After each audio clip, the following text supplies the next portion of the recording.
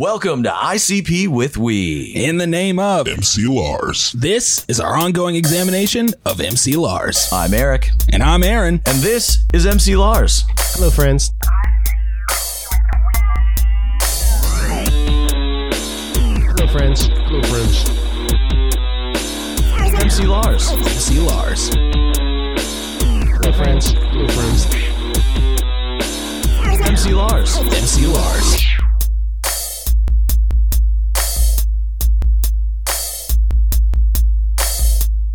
What is up, everybody?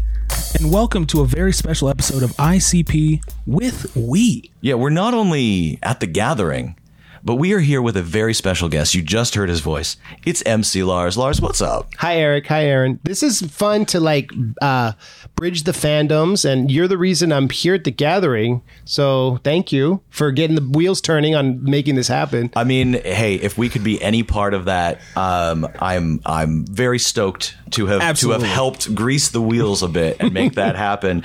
What are you doing here at the gathering? You're hosting a stage. You're doing some other stuff. Yeah, I'm like, so you hit me up about the podcast morning, Right. and schedule couldn't work, so I couldn't be here yesterday. But the idea of being there happened, so I'm hosting, like, judging the Cypher editions. Oh, that's sick. Oh, nice. And then doing the Nightmare stage, like the midnight to 3 graveyard shift. Brutal. So, but yeah, Here's the thing. If you look at the schedule, some of those midnight, 1 a.m., 2 a.m., 3 a.m. are such banger performances. like Isham, I'm particularly stoked for. Yes. Oh, absolutely. absolutely. That's a can't miss for us. Is there any other artists for you that are like can't miss? I like horror. They were Same. supposed to be on Warped Tour a few years ago, and they allegedly trashed the hotel room at the kickoff party. Oh, well. The backstage. I heard this. Then so Warped Tour was kind of like, well, I don't know if this is a good fit. Maybe this isn't going to work. That's like the legend. Yeah, those are the two I'm most excited for. Yeah, how about you guys, the later ones, or is it hard to keep track? It is pretty tough to keep track. I will say one of the ones I really wanted to see we saw last night, and that was Free Will. And that was a Free good, Will put on a hell of a performance. Yeah, it was a really good set. I dug that. What style is he or they? They? Yeah, they. It's a rap duo, and they are, I don't know, just sort of a trappy influenced rap, very, very sort of punk aesthetic. Sounds dope. Yeah, they're sick. Definitely They're really worth good. checking Yeah. out. Yeah. Apparently, so they were doing Free Will tattoos at their merch booth, and apparently Two people got them on their face yesterday. Yeah. Yeah. That's some gathering. I would That's say some dedication. if you haven't heard them, for fans of stuff like Ouija Mac, Holler. and I think the reason that I like them is my adjacent fandom to Suicide Boys, who I love. Yeah. And so Were y'all here last year? no, Suicide Boys were, right? in 2019 I think they were. And then I'm excited for Fat Nick and Puya. Oh, okay. Yeah. Okay. Yeah. Yeah. Again, my interest in Puya springs from the features he's done on the Suicide Boys tracks that I like. Same. So- Yeah, that's like the algorithms. Like they're like, oh, you like ICP, you like the adjacent Juggalo stuff. What about these new SoundCloud kids? Right. And I think working with somebody like Ouija, who appeals to that audience, is one of the most intelligent moves ICP could have made. It's a very interesting way to bring what they do and this culture to a whole new fandom. Yeah, I think Ouija's great, and Ouija's videos are what make him work so well. And I think he drops one every 3 months. Yeah, So that's it too. He does a lot. The YouTube algorithms are all about engagement, right? Right. All these Google wants to make money off your art. So if you're showing you can bring eyeballs, they're going to put your stuff in front of people. Hell yeah. And Absolutely. Yeah. I mean, it's like the labels that are making their artists do like 10 TikToks a week about promoting their music kind of thing. I mean, it's just, that's the way music, it's trying to hit the algorithm is the only thing promotion about has changed dramatically in the past 10 years. Oh yeah. And Absolutely. or having an ICP themed podcast with 100 plus episodes. Yeah. Maybe you guys. Oh wait. Yeah. Yeah, that could be a thing. So could be a yes, thing. we're here at the gathering. Oh, and Hoodoo's playing one of the like 3 a.m. 3 slots. a.m. Yes. Yeah. Hoodoo's I believe great. that That same was- night as Esham. Oof. That lineup that night is the one that I'm like, don't miss a thing, because it's like Mikey Clark, Oh and my then gosh. Ouija, and then Isham. I'm excited for Legs Diamond today too. Yeah. Yes. We've been talking about that. I think we Nine talked about that over the Pistolas, breakfast Purple this Gang. morning. I love that record. Do you? Yes. I am so okay. Aaron's a fan of it. Is Rob? Are they doing Nine Pistols or is it just Legs solo? The rumor is it's a 9 Pistola set, but I don't know. I can't guarantee you. I guess we'll find out. I will definitely be right up there if it's a 9 Pistola set. I'm very stoked. That record's dope. It might be tough to do because one of the members is probably Sugar not Slam? here. Yeah, I don't think she's at the event, but can I ask you guys were you here in 2018 when I played here with Mega Ran? No, I don't know. No. We went on right before Killjoy Club, and that we're supposed to go on at 2. We went on at 4:30. Oh my God. Killjoy Club went on at 5:30, and so the sun was rising. So I'm not surprised if the 1 a.m. to 3 a.m. slot becomes 4 a.m. to 7 because sometimes things aren't necessarily on a Procrustean schedule. Right. Last night everything got pushed out because of the storm, sir. Yeah, I remember actually. I did not know that you were also with Mega Ran on that. How was the reception on that? With you guys being there? Okay, so the question. Yeah, it's a good question. Shmeev from ICP or Juggalo Judgment is here in a producer role helping us out, and Hi, Shmeev. Holly asked about the reception to the combined set with Mega Ran, which you did. You've done a lot of work with Mega Ran. You did a full album, and a few singles and stuff as well, right? Yeah. I've known Mega Ran since 2009, and we've worked together a lot. It was a good reception. It was, it was interesting because the gathering, you don't want to pander, right? You don't want to just do all ICP references. Sure, of course. We did a freestyle where we had people hold things up and we rapped about them, their shirts and stuff. I think we got a good reception, but there were definitely some sound issues. But you keep it moving, keep it positive, all the way to Shangri-La. Yeah, I mean that's all you can do, right? Yeah, that's all you can do. Were you there, Shmi? No. No. This is my first one. That's what's up. It was fun as hell, though. Yeah. All of our first gatherings, actually. Okay. Yeah. Yes. We have not gathered before. So I don't expect you to have listened to my life story through our many hundreds of episodes at this point. I listened to ICP. I discovered them in 1995, and it was a life-changing moment for me. I was a hardcore kid playing shows with my friends, and there was kids that listened to rap. And although I liked some of it, there was not rap for me. And then I heard ICP, and I went, "Oh, wait a minute, this is for me." What was the first song?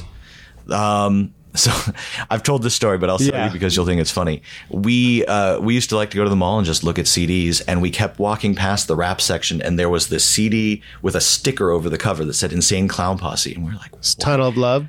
No, it was Riddlebox. But we were like, what the hell is this? And it was a full, I think the label, it was when Jive. Yeah. Battery put out the album. And I think because the name of the band and the name of the album are not on the cover, they put a big sticker so people could figure out what it was. Was it covering the art or no? The sticker was just black with the purple and green font that said Insane Clown Posse. And so me and my friends were like, there's got to be something crazy under that sticker, right? This has got to be super explicit album cover. And also it's a band called Insane Clown Posse. So one day my friend stole a copy of it from the mall. This was in Pittsburgh, or was it? It was Erie? in Erie. I lived in Erie, which, is... Your homie stole it. Yeah. Okay. Yeah, he stole a copy. And then it started circulating through our friends. And the first thing I heard was... It was the Chicken Huntin' single, the one that had the Riddlebox promo on it and stuff. Because my friend's like, "Yo, I'll let you borrow one of the CDs that I got." So he stole that too, or he worked in radio, or what? No, it was for sale. You could buy it. The store. He bought it from the single section. So my one friend stole the CD. My other friend went and then bought this single. And so the first thing I heard was Chicken Huntin', and it had "I Didn't Mean to Kill Him" and "Fabulous" and the Riddlebox sampler on it, and it had the original recipe of Chicken Huntin' too, which at the time I thought was a remix of the Slaughterhouse mix. I'm like, "Oh, this sucks. I don't want to listen to this version." So it was like a CD maxi single. Yes, Remember it was. It was like an EP practically. What? Wait. What was the third one you said? Fabulous? Yeah. That is on what record? The only other thing it ever showed up on was the Riddlebox 20th anniversary, the Oddities CD. That's where I've heard it. Yes, which I love the fuck out of that beat, and it's like an intro track for them. It's just I think they played it at show intros and they dropped it on the CD. How's it? And no rapping. He's like, these guys are crazy. They're so remember fabulous, you know? And so, yeah, that's how I got into ICP, and I got really into them for a while. We went to see them in 1996 in Cleveland when Tunnel of Love came out, and it was... You're OG, bro. Yeah. Yeah. But he's OG as shit. It was one of the most impactful show experiences of my life because we were used to going to hardcore shows and stuff, and big concerts were a different thing. And this was like that same community, even at that point. And like, how many fools were there? Probably 1,000? Several hundred at very least. Yeah. Because it was in a smaller club. I think it was at the Odeon. Who else was on the bill? Humble Gods. And some punk band that opened. I can't remember. So that was the origins of this KMK affiliation. Yes, absolutely. Anyway, I got into them for a while. After the first deck ended, I kind of dropped off for a long time. Okay. And then coming up on 3 years ago now, Aaron, who I met through being in bands, we played shows together, randomly tweets, I want to start a ICP podcast called ICUP with me. And I was like, let's do this for real. And so then we started doing it and got totally back into the community. I caught up on 15 years worth of music I hadn't heard. So was it the Wraith was when you stopped listening or what? No, Jackal Brothers? It was, I think the last thing I heard was The Tempest. And that was kind of after it was really, I guess the Calm was the last thing I actively bought. The Calm and the Tempest were like a lot of OG Juggalos' exit points. That's what what we've been finding. No disrespect. No. I'm definitely not bucking the trend there. I did the very basic thing, and I was like, I don't know if this is for me anymore. That is so cool. So you brought him back in the mix, Aaron. Yes, I did. Aaron had no experience with ICP. I didn't. So at that point, I had listened to one ICP song one time. My bandmates put it on just to be like, oh, ha, ha, ha, while we were on tour, and it was cuss words. Okay. That is a Ouija Mac track. It was Ouija and ICP together. It was like 2017? Yeah, I mean, it's definitely a late ICP song, right? Yes. Before that, I had only ever experienced ICP through the kids that bullied me in on school, the playground, had ICP shirts on. So you're young. You must be younger than Eric. Yes. I am. Yes, I'm 28. Okay. Yeah. Wow. Yeah. Okay. Cool. Yeah, we are. But y'all look like brothers. Like, you know what I mean? Like we're brothers from another era. That's what's up. Yeah, we played tons of shows together for years. I was in a band called Hollowed Out, and he was in a band called Ballista, and we were buddy bands, and we used to play shows and stuff. Wait, but you were in Seattle, or this was before you moved to Seattle? Before I moved to Seattle. He moved to Seattle probably like what 2-3 months into the pandemic. Yeah. Oh, why though? For lols. Yeah. No, it was So here's the thing. It kind of was. Yeah. I'd lived in Texas for 10 years for work. Wait, well, you were living in Texas, Aaron, or what? Yeah, he's still in Texas. I see. Yeah. But what brought you to Texas? I'm sorry. Work. Yeah, I ended up in Texas for work, and so yeah, we met each other living in Texas, and then I was traveling back and forth to the West Coast a lot, and I was like, I feel like this is where I'm supposed to be, and so I don't know. During the pandemic and after all the 2016 chaos and stuff, I'm like, I don't know if Texas is right for me anymore. So we packed up and moved to the West Coast. You'd already started the podcast at that point. Yes. So you went remote. Well, we were remote because it was during the pandemic. Oh, man. So it had always been remote. We've recorded across town. Yeah. Yeah, we've recorded this interview, but besides this interview and yesterday, I think we had one episode in person where we were in person. I'm honored together. then to be IRL. Yeah. I'm very happy. We're the ones that are on it. Very happy to be doing this IRL. Yeah. This is tight. So thank you for the background. Now, okay. Yeah. I definitely want to ask you about that stuff, but yeah. We've got so much other ICP and things that we can talk about later. But I want to talk about you and what you do. For anybody that's listening that's like, I'm not familiar with MC Lars. Tell me who MC Lars is. Tell me about the music.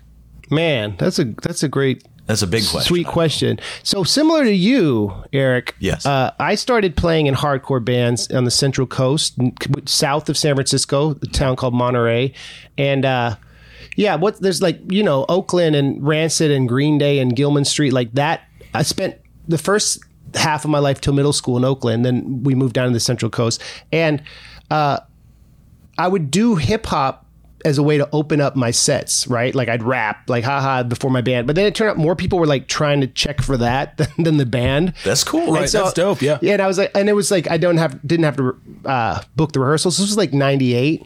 book like with the other bands. You know, I just like do beats on my computer, and I put on like a mini disc originally, like playing like youth centers and stuff, and like church events and stuff like that. And that was like my inroad. So, and then the internet came along. Yeah, I guess I'm skipping over the ICP connection. I'll drop that real quick, or does that we'll come back? Put a pin in that. You can talk about it now, or we can put a pin. in You could drop it like it's hot if you want. Yeah, I mean, go ahead. Okay, I'll do the TLDR version. Yes. I had a website. I'll use my mom's SantaCruz.net account to host a Jerky Boys fan site, and I'd review prank call tapes, right? And so I had a site where I reviewed all these prank call tapes, and someone sent me this Jerky Boys bootleg, and I did a review of it. So on the Google SEO back in the late 90s, when you type Jerky Boys bootleg, my site was the first thing to come up. So I had this whole business where I was like dubbing prank call bootlegs, like underground stuff, when Jerky Boys were at their height, and I would get all these tapes. So there's this dude in Michigan, this guy Chris Van Horn, who would send me stuff, but at the end he'd put songs. And ICP had sampled on Super Balls from this tape, The Great Phone Calls, you know, the saxophone lessons. He goes, I'm only up at this time of the night. I play music of the night. I've heard a rumor that that's Mike Patton. And that's actually Mike Patton, yeah. Okay, from that's The Great Phone Calls. Yeah. And what's his name? Neil Hamburger was the guy who produced that, this comedian guy. So that was my first ICP song. I was like, what the heck is this? And this would have been like 95. Yeah. And in California then, no one was checking for ICP like at that point, really, other than the underground. And so that was my inroad. So I was like, okay. So I was like, I was really kind of a nerdy, lonely kid. And so I started writing raps, and in my sophomore English class, we studied Macbeth, and the assignment was like, do something that like references Macbeth, make some new content. So I did this song Rap Beth that was very like kind of inspired by Cemetery Girl, because it's like the witches and the darkness and the iambic tetrameter of the flow. So that was like, I was like, I'm obsessively going to follow this path and do this, because it was like, there's a unique way to bring hip hop with punk and DIY production, right? Yeah. So then I went to college, and I did a term abroad in England, and I was like, it was really hard making friends there, and I felt kind of lonely. So I emailed all the listservs of the Oxford community and got local indie bands to like have me open, because I had brought my laptop at that point doing my Shakespeare raps. And then a label out there, Truck Records, in 2003, they were like, we want to put out your record, we want to help you. And the Oxford scene was cool, because it was like the home of like Radiohead and a lot of weird indie bands that had done well. So it was like still kind of vibrant at that time. So then Nerdcore happened, but before that I linked with Bowling for Soup, because they heard some of my old demos, and then I started working with them, and then Nerdcore kind of became a thing. So I was able to like keep my Juggalo love, but be adjacent to these other scenes that were happening, and never be shy about like, this was what made me want to make these weird, crazy songs. And now I'm talking to y'all at the gathering. Hey, isn't that fun, right? It's weird. Long story. It's weird how ICP is a thread that weaves through so many facets of music that people don't always talk about, and you don't always know is there. And it's crazy when you find out that it is. Like, we've found so many connections in even the modern hardcore scene that we're like, people just don't talk about this, but it's there. This was an inspiration. There's way more people that are down with the clown low key in the hardcore scene than you'd think. You would think. Yeah. It's I think it's because, to Eric's point, the scenes were very connected in those very early days. Yeah, that's a really good point. Like the stuff with Biohazard, with Malink, with Jekyll Brothers and all that, Head PE, like all the crossover. And it's interesting how like Steve Jones playing on Piggy Pie from Sex Pistols, right? That's huge. That is huge. Jay didn't even get to meet him. He was like, I don't even know who that is. Yeah. But it's like, I think also the PMA thing, you know, the positive mental attitude. And then when SNL happened in 2009, the whole Magnets meme, I think people were like, oh, it's not cool to like them. It means you're kind of uneducated. I'm using block quotes, white trash, anti-science, religious extremists, because people knew about the Wraith and thy unveiling. So they kind of became marginalized with this subsection of American culture that like Web 2 and social media made it so if you align yourself with them, you were a type of American person who was like not on the right side of history. Sure. So that's why I think hardcore bands then were like, oh, yo, hold on, we're vegan. We're not anti-science. Yeah. Right. Yeah. And it's and it's weird being at the event for somebody who is vegan and straight edge. And I mean, I think one of the big appeals for me was I think DIY scenes recognize each other and understand.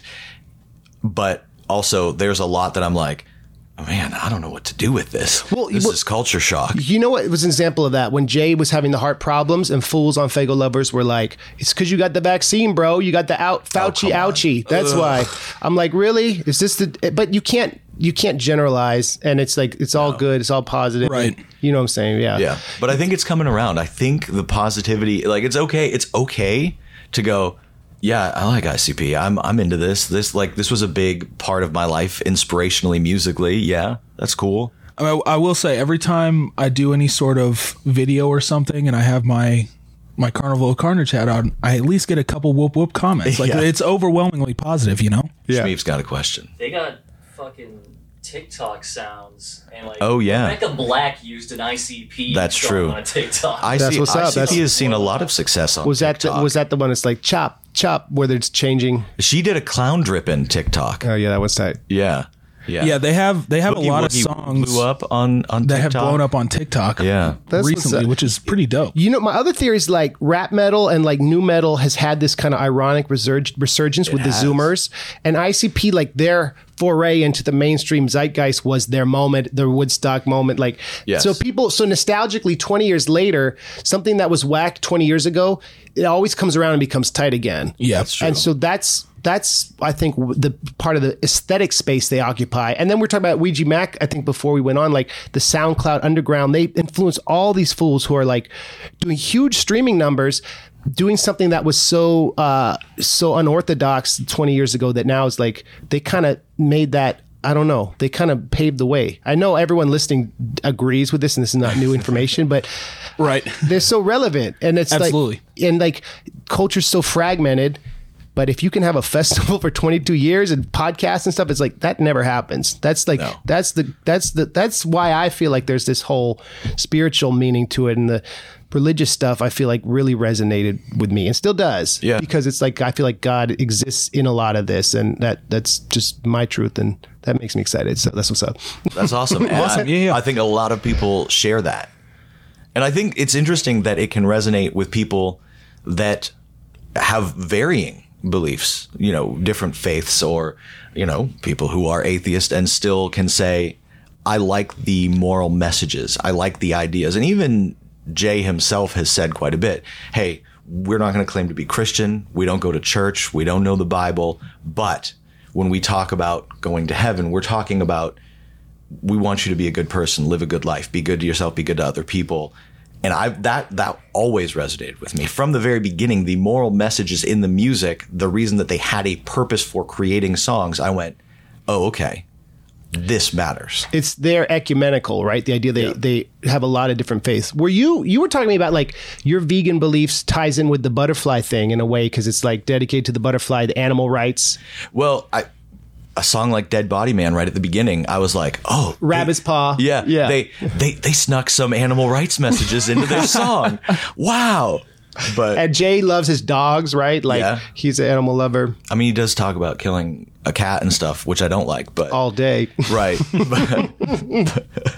Some deep topics right off the bat. Yeah. I mean, hey, for real. Let's get to something much lighter, but very important. I was shocked to learn that Lars Horace is not your real name. Hey. And then I read somewhere that they said that it was a reference to a character from Dr. Quinn Medicine Woman. But listen, I called my good friend Jane Seymour, and she said that is full BS. And that there is a character named Horace, but there's no Lars Horace. Oh my God. So tell me the name. My real name is Andrew Nielsen. Lars comes from, have you ever heard of a movie called Heavyweights? It's an old Ben Stiller movie. Oh, big fan of Heavyweights, yeah. So there's that guy Lars, right? The counselor. And he goes, now we'll play the fun game to help learn each other's names. And Keenan from Saturday Night Live goes, but we already know each other's names. He goes, what's your name? He goes, I am Lars. And the kids start busting. And I was like 12. And I was like, that name is ridiculous. And I thought there was a funny like pun because the kids were all large. And it's Lars. Oh, yeah. It was like they were exceedingly large. I thought that was just so funny when I was 12. Right. So I was on the student council, and I know I'm jumping around, and we had to serve this pancake breakfast for the parents to raise money for the school. And I was one of the servers, and we had to make name tags. And I asked the teacher, Mrs. Truscott, I was like, Mrs. Truscott, I'm going to put Lars because I think that's funny. She goes, no, you're not. That's not your name. And I was like, oh, really? So I put Lars on there. So it was this, and I was wearing this name tag named Lars, and people were like, what the heck? Like, why are you doing this? So it was like my endless defiance against authority because I couldn't use it at the pancake breakfast. So I was like, I'm going to make this my name. Okay. So high school, college, everyone called me Lars. I'm Scandinavian, so it's kind of like, and Nielsen is Danish, so it's a funny tribute to that. But it's like the least MC name ever. Right? Lars. I don't know. It's not very black.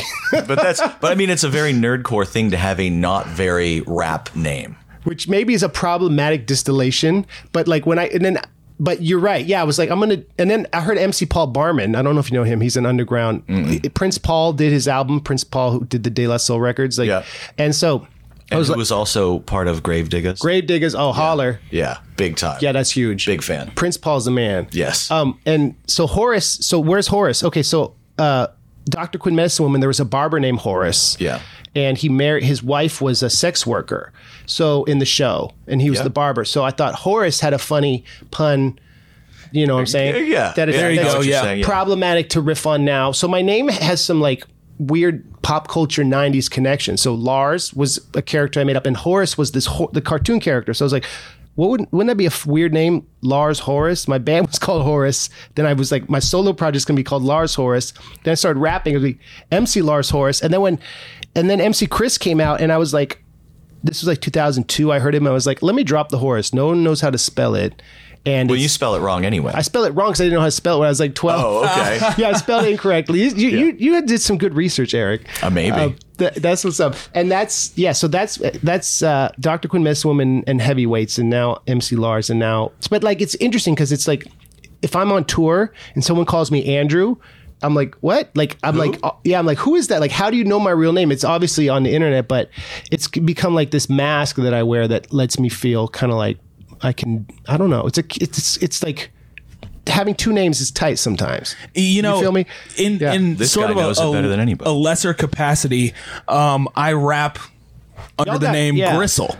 Yeah, right. And check us under the and you're minus. Yes. With the X's for straight edge. Yes. Holler.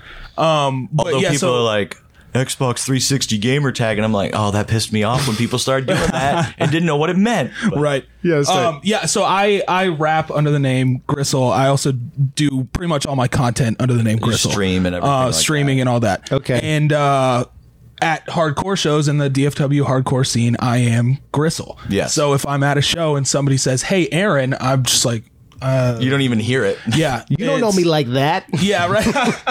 But so correct me if I'm wrong, in Heavyweights, Lars was the one that ended up tied to the tree with peanut butter on his chest, right? Yeah, it's a good reference there. That's right.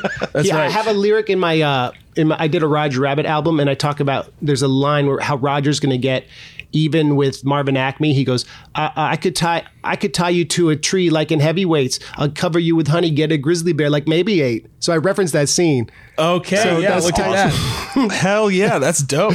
That's tight. It's a tight reference. And he goes, help me, and it's just a deer licking his chest. Remember? Yeah. It's just I think that was in the commercials, like the trailers. I'm for the sure. movie. Yeah, I think they probably was like, they were like, we need to get the cutest deer. Go find the cutest doe and bring it over easy. here. There's not many. You don't see a lot of deer, and you're like, that is a horrific deer. What a tragic looking deer. That deer got beat with an ugly stick. I mean, that deer was born poorly. Maybe they're from Dearborn, Michigan, as referenced in many ICP songs. Pun. I don't know. I worked on Belle Isle. I used to pick up deer shit. Okay, so let's talk about something a little more serious again. Yeah. I think anybody who's listened to any amount of your very prolific catalog, you've released a lot of music. Thank you. No, thank you. It's very obvious that you mix a lot of very socially, environmentally, politically conscious messaging into your music. It's woven in. It's a part of your persona, your identity. But what does MC Lars stand for? What's important to you? Wow. That's a really good question. I think that, I never really swore in my music because I always looked up to Weird Al, right? I could listen to that with my parents. He's someone who's loved by all genres. Absolutely. For generations. Yes. And it's like, if you want to, even though I've had some stuff that's kind of transgressive and controversial, I think it's like, make people laugh, make people think. Each song I want to be a thesis, where I always talk about how your chorus is your thesis, right? It wants to be something shocking, make people think about things differently, and kind of just find meaning in this really confusing postmodern world. The political stuff is interesting because like algorithms can divide people. We've used that word a lot, but it can be like you can be grouped into a category. And I think like in terms of politically, I guess you could say I'm more left, but like in some ways I don't know. It's weird to put politics in your stuff because it becomes dated. But also I'll talk about it. Like I was like telling fools who were coming to see our tour, please be vaccinated. And when Trump lost, I was happy. But also if someone likes Trump, like, okay, like I don't hate them necessarily. I might not agree with them, but I think that it's like, you gotta be, I want to stand for like, I don't know, us evolution. That's so vague. But that's a great question, though. Socially and emotional and mental evolution in that capacity. That's what's up. Well, and politically, I mean, obviously, this isn't a hot take, but people didn't used to hate each other on the other side of the political there was spectrum. always tension, but there's always never tension, been what this is. Yeah. Yeah, it's like it feels like it did in the 1860s, right? Where it's like, you got to draw a line, like with the Civil War. I mean, I don't know. I think people can be extreme, and people get power when you talk about how much you hate them, right? At length. But I'm happy to try to address controversial topics. But like I made an album called The Jeff Sessions, right? Because I thought it was like a funny pun. Because like Sheryl Crow did the Globe Sessions, and Jeff Sessions was this politician. People don't really talk about him now. So people are like, wait, do you like him? Or are you making fun of him? Like sometimes when you draw a line around something and circle something politically, people are like, social media and stuff, people don't get the full story. So it's interesting that if you'd asked me 20 years ago, I would have been like more extreme about, I'm a liberal dude who believes in blah, blah, blah. Now I'm like, well, let's talk about each individual issue. You know what I'm saying? And I think that's, I was going to say, I think that's the way you have to approach things. You can approach things however you want. Everybody's an individual. But I feel very strongly the same way. I do not like the fact that everything in our society now is a line in the sand and you have to pick one side or the other. And everything has to be a fight. I will defend my beliefs to the end. It's good to be, married to your convictions, but I think you need to think for yourself. You need to take in the information, make your own decisions. We even have a line in one of our songs, something like, let your traditions die, think for yourself, and stop letting them all fill your head with their crap. Like, that's what's up. And I love hearing you approach things from that direction. This is not meant to be some kind of like pat each other on the back thing. I just love having a conversation about this stuff. It's interesting about like the way social media and stuff makes money is by putting something extreme that keeps you engaged on platforms, right? Sure. And that's what, when you talk about Web3 and like how information is changing and censorship, that like, I'm optimistic that won't pollute the new generation like it's done with us in terms of like technology, make people being able to have sovereignty and making their own choices about data privacy. And you know what I'm saying? Yeah. Who's getting shut down and whatever. Cause I'm an advocate of free speech, but I like if someone says something that like is racist or sexist or xenophobic that I don't agree with, I'll definitely speak up. And I think you have to. If those are your beliefs, which I feel like you kind of, there's a line in the sand. Like if someone says something that's like definitely objectionable, I'm going to speak up about it because you have to. Right. Freedom only extends to the point where you are hurting other people. In my mind, I don't think that's something we should be protecting, being hateful and hurtful pointlessly. Yeah, hate. Yeah, exactly, man. I guess you could say anti-hate. That's my theme of the music. I think that's like Jesus as a, not to be too biblical, but as like a philosopher was like, and Buddha too, is like accept and be compassionate and forgiving. And if you can it takes some sensitivity and some intelligence to get there, not just have this lizard brain reaction when someone pisses you off violently or whatever. Right. Yeah. So yeah, man. So I think that would be it. That's cool. Oh, no, I love that answer. All right. Yeah, so absolutely. You brought up two things that lead me to the next question I would love to ask you. You brought up Weird Al. Ooh. And you brought up Web3. Ooh. And so I remember listening to The Graduate and This Gigantic Robot Kills very much back in the day. Hey, thank you. And you have released a lot of music since then, including your most recent album, not counting the one that you are sort of shadow dropping here at The Gathering with MC Snacks, but Fear of a Blockchain Planet, which is clever because that is a Public Enemy reference, and I love it. Thank you. Talk to us about this album. Wow. Okay. So I the single was called Fear of a Blockchain Planet. And then I was like, oh, I'm just going to call it Blockchain Planet because I want Public Enemy to know, like, I respect their political agency with that title. Okay. But then the day I announced that, they tweeted they posted on Instagram, I think it was, Fear of a Blockchain Planet, because my friends, they're publicists, so I wanted their okay. So that was tight. I felt like that was like awesome. Their cosign or something. Their subtle approval goes a long way. I think That's so. sick, yes. Yeah, I thought that was tight. And then people were in the Instagram comments like, "Oh, so Lars, is this the Lars record?" And I never Chuck, we never got on the phone, but it was like a loving tribute to them because I'm a huge PE fan. And yeah, so that record is about like life in the pandemic, is about being a dad. It's about like, what do you value? Why do you value it? And crypto is such a controversial thing with a lot of like messed up things that are still being sorted out in Web3. Like, it's still kind of bad for the environment and people get scammed and it's still the Wild West. But I think that's kind of why I like it, because there's a lot of freedom in that. And you can have, the government can't take your money if it's stored in an asset. That asset might not be worth anything the next day than worth $1 million. That's true. So it's kind of new. I think it's cool to be able to store decentralized data and and have privacy and kind of get away from government control. So, but the new record's about that, and it's about like there's puns on that. So like there's a Bigfoot song because Bigfoot is a cryptid, right? So crypto, like hidden secrets.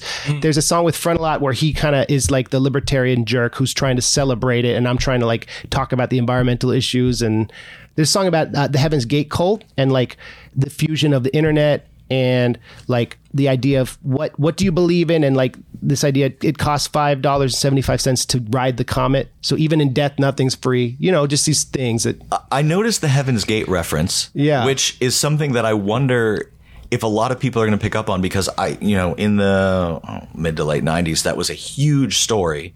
And I think it comes up in documentaries and stuff now, but I was like, wow, this is a deep cut to bring this reference in, because I definitely caught it right away. That was a very interesting track for that reason. Thanks, man. That was like my thrash track, right? That was because I saw HBO did a documentary about it, and it's this question of like, it felt like the end of the world in 2020, right? And it's like, what do you believe in and why? And that dude, Marshall Applewhite, he was closeted gay dude who had trouble coming to grips with his sexuality, and so he kind of had to cover it up, and it led to a lot of, I don't know. It was just a weird mutation of what the American dream is and the doomsday cults of the late 90s. And I thought it would be interesting to talk about the Mark Twain thing, because that was a reference. The 575 was a Mark Twain reference about a dude who rides a comet to heaven. So when they all committed suicide, they had 575 in their pocket because that was the fare Mark Twain said it costs to get to heaven. So it's like, but it's not. When I play that song, I'd be like, it's free to get to heaven. It doesn't cost anything. So anyway, you are clearly a very intelligent person. Oh, thanks. Your breadth of knowledge is impressive. The references don't come from nowhere. There's a lot of people that can make nerdy references, pop culture references. Oh yeah. Yours generally come from a deeper place. When people use the term nerdcore, a lot of times they're like, oh, there's just people that make songs about video games or something.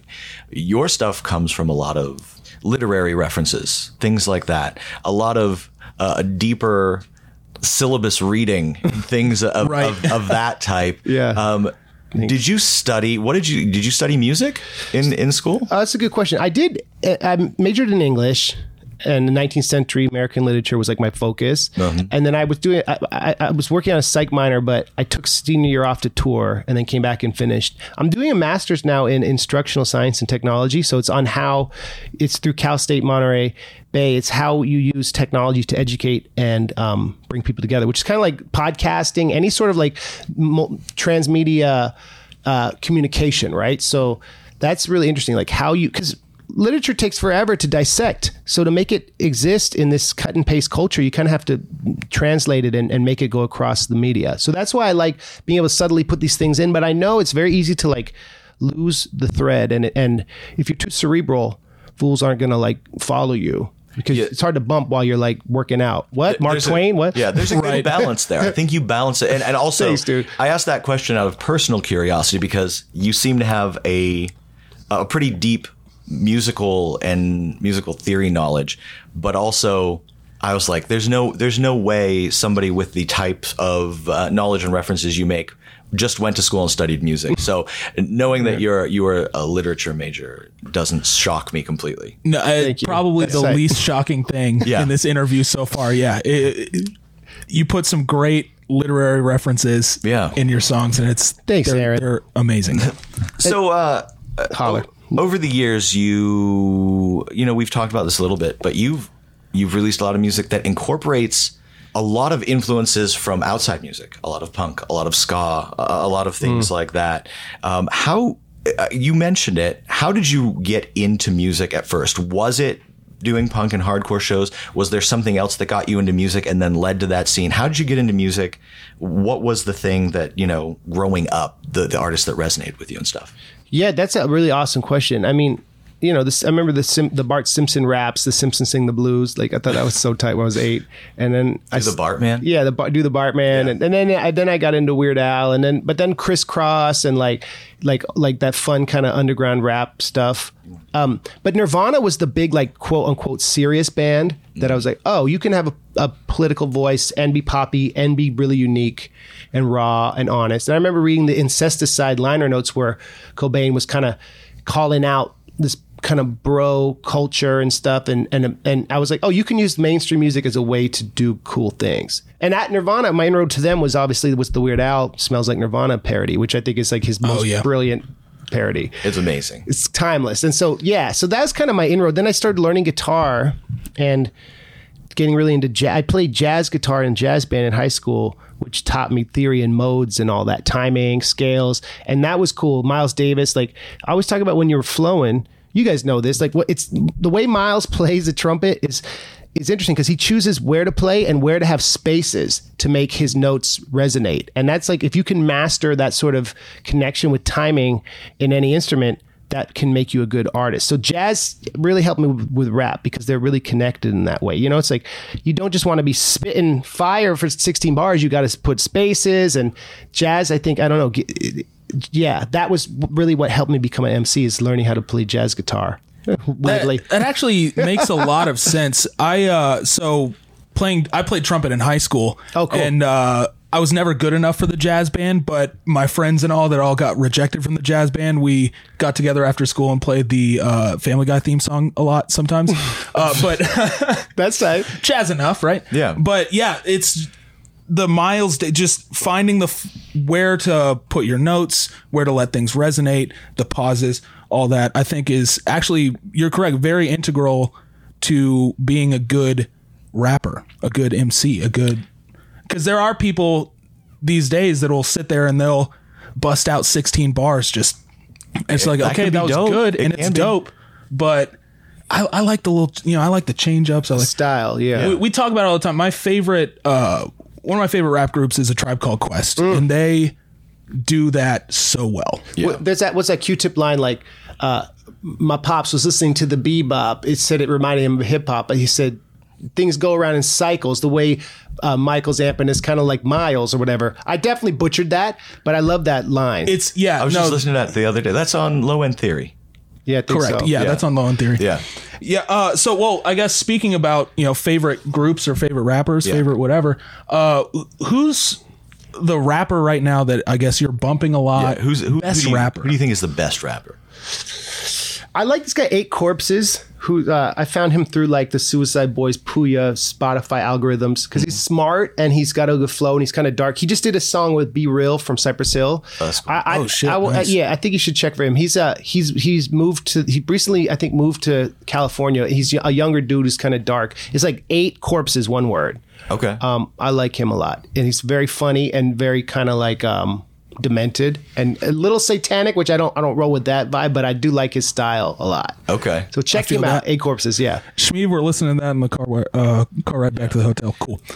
What do you? I mean, there's I think a lot of bands. We've been listening to a lot of House of Crazies. Even some of the stuff on our CD, we use satanic language or imagery. There's a whole track on there, an interlude track that is taken from protesters at a Church of Satan rally. On this one, on the Old Sins Cast on Channel School. Celebrating evil. Okay. And it's all samples from protesters at this. And I never looked at any of that stuff, even the old Esham stuff where he is, very directly talking about worshiping the devil and stuff as literal worshiping of evil, but more as a counterculture statement. Sure. You just sort of bucking the morality or expectations of larger culture. What are your thoughts? I mean, I know we have more questions to get you, but based on what we've discussed, I'd love to know what your thoughts are on that. So I do workshops with a lot of young musicians, and I help produce them and stuff. And we always talk about this literary word metonymy, and that's like an extended metaphor. So like Emily Dickinson has this poem where she uses a flag as a metonymy for victory, like the Iwo Jima image of the fools. Yeah. So so metonymy. So for me, if you're talking about like the literary archetype of Lucifer, it's like the metonymy of rebellion against the order, which maybe needs to be rebelled against. That's the whole theme of Paradise Lost and John Milton, the first epic English poem, right? And so I feel like some Satanists are atheists, but they also are like pro-choice and stuff like that, because I'm a Christian. I'm a pro-choice Christian, which some people are like, what? Like, how can you be like that? Like, there needs to be some sort of shaking up of the order. And I think that the rebellious archetype is basically what that is. Like in black metal, you have an upside down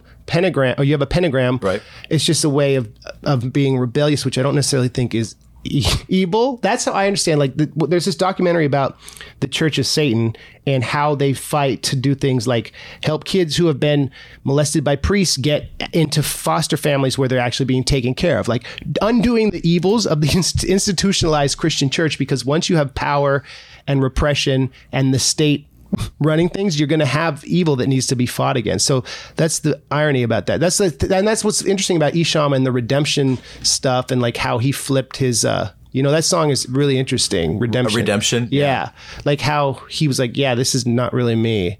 I don't know. He said it never was, but at the same time, I mean, a younger Esham was trying to be edgy and trying to rebel and trying to shock people.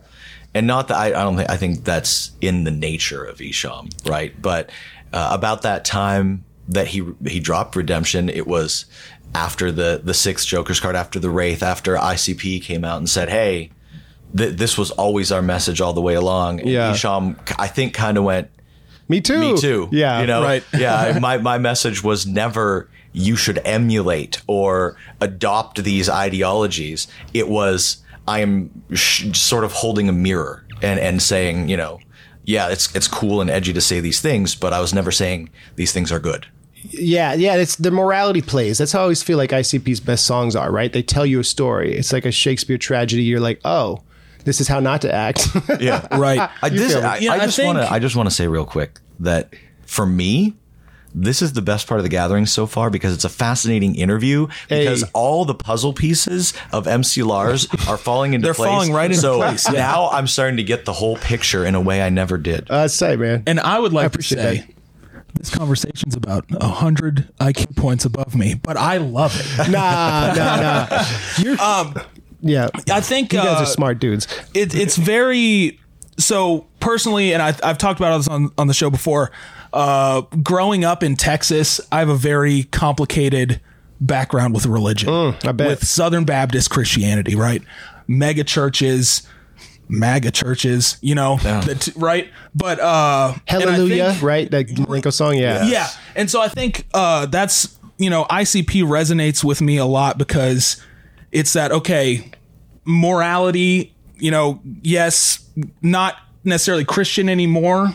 I grew up Christian because I rode to church with my parents, right? Yeah.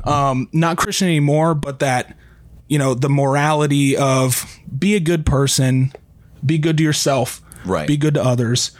I don't need right. a book or a priest to tell me that I should be good. I know that, right. In the core of my being, I know I should be a good person. And not only that, but, it's a lot of, and to your point, being a pro-choice Christian, which baffles a lot of people, right? Yeah. Just, having that experience of growing up in church and learning about what being a good person is, and then growing up and realizing a lot of the people in the Southern Baptist community, at least not trying to generalize, right, but at least in the big mega church area that I'm from, aren't really practicing anything that they're right. I mean, they're just like ICP has made up their own sort of set of morality, tenets. Like, hey, we believe these things are important, but this stuff is okay because it's not hurting anybody. They've kind of done the same thing. Like, we're going to take the parts of the Bible we want, adapt them, and just ignore some of the other stuff. Right. Yeah. And so it's, I think ICP resonates with me a lot because of that background that I had. Yeah. And it actually bums me out that I didn't get into them way earlier.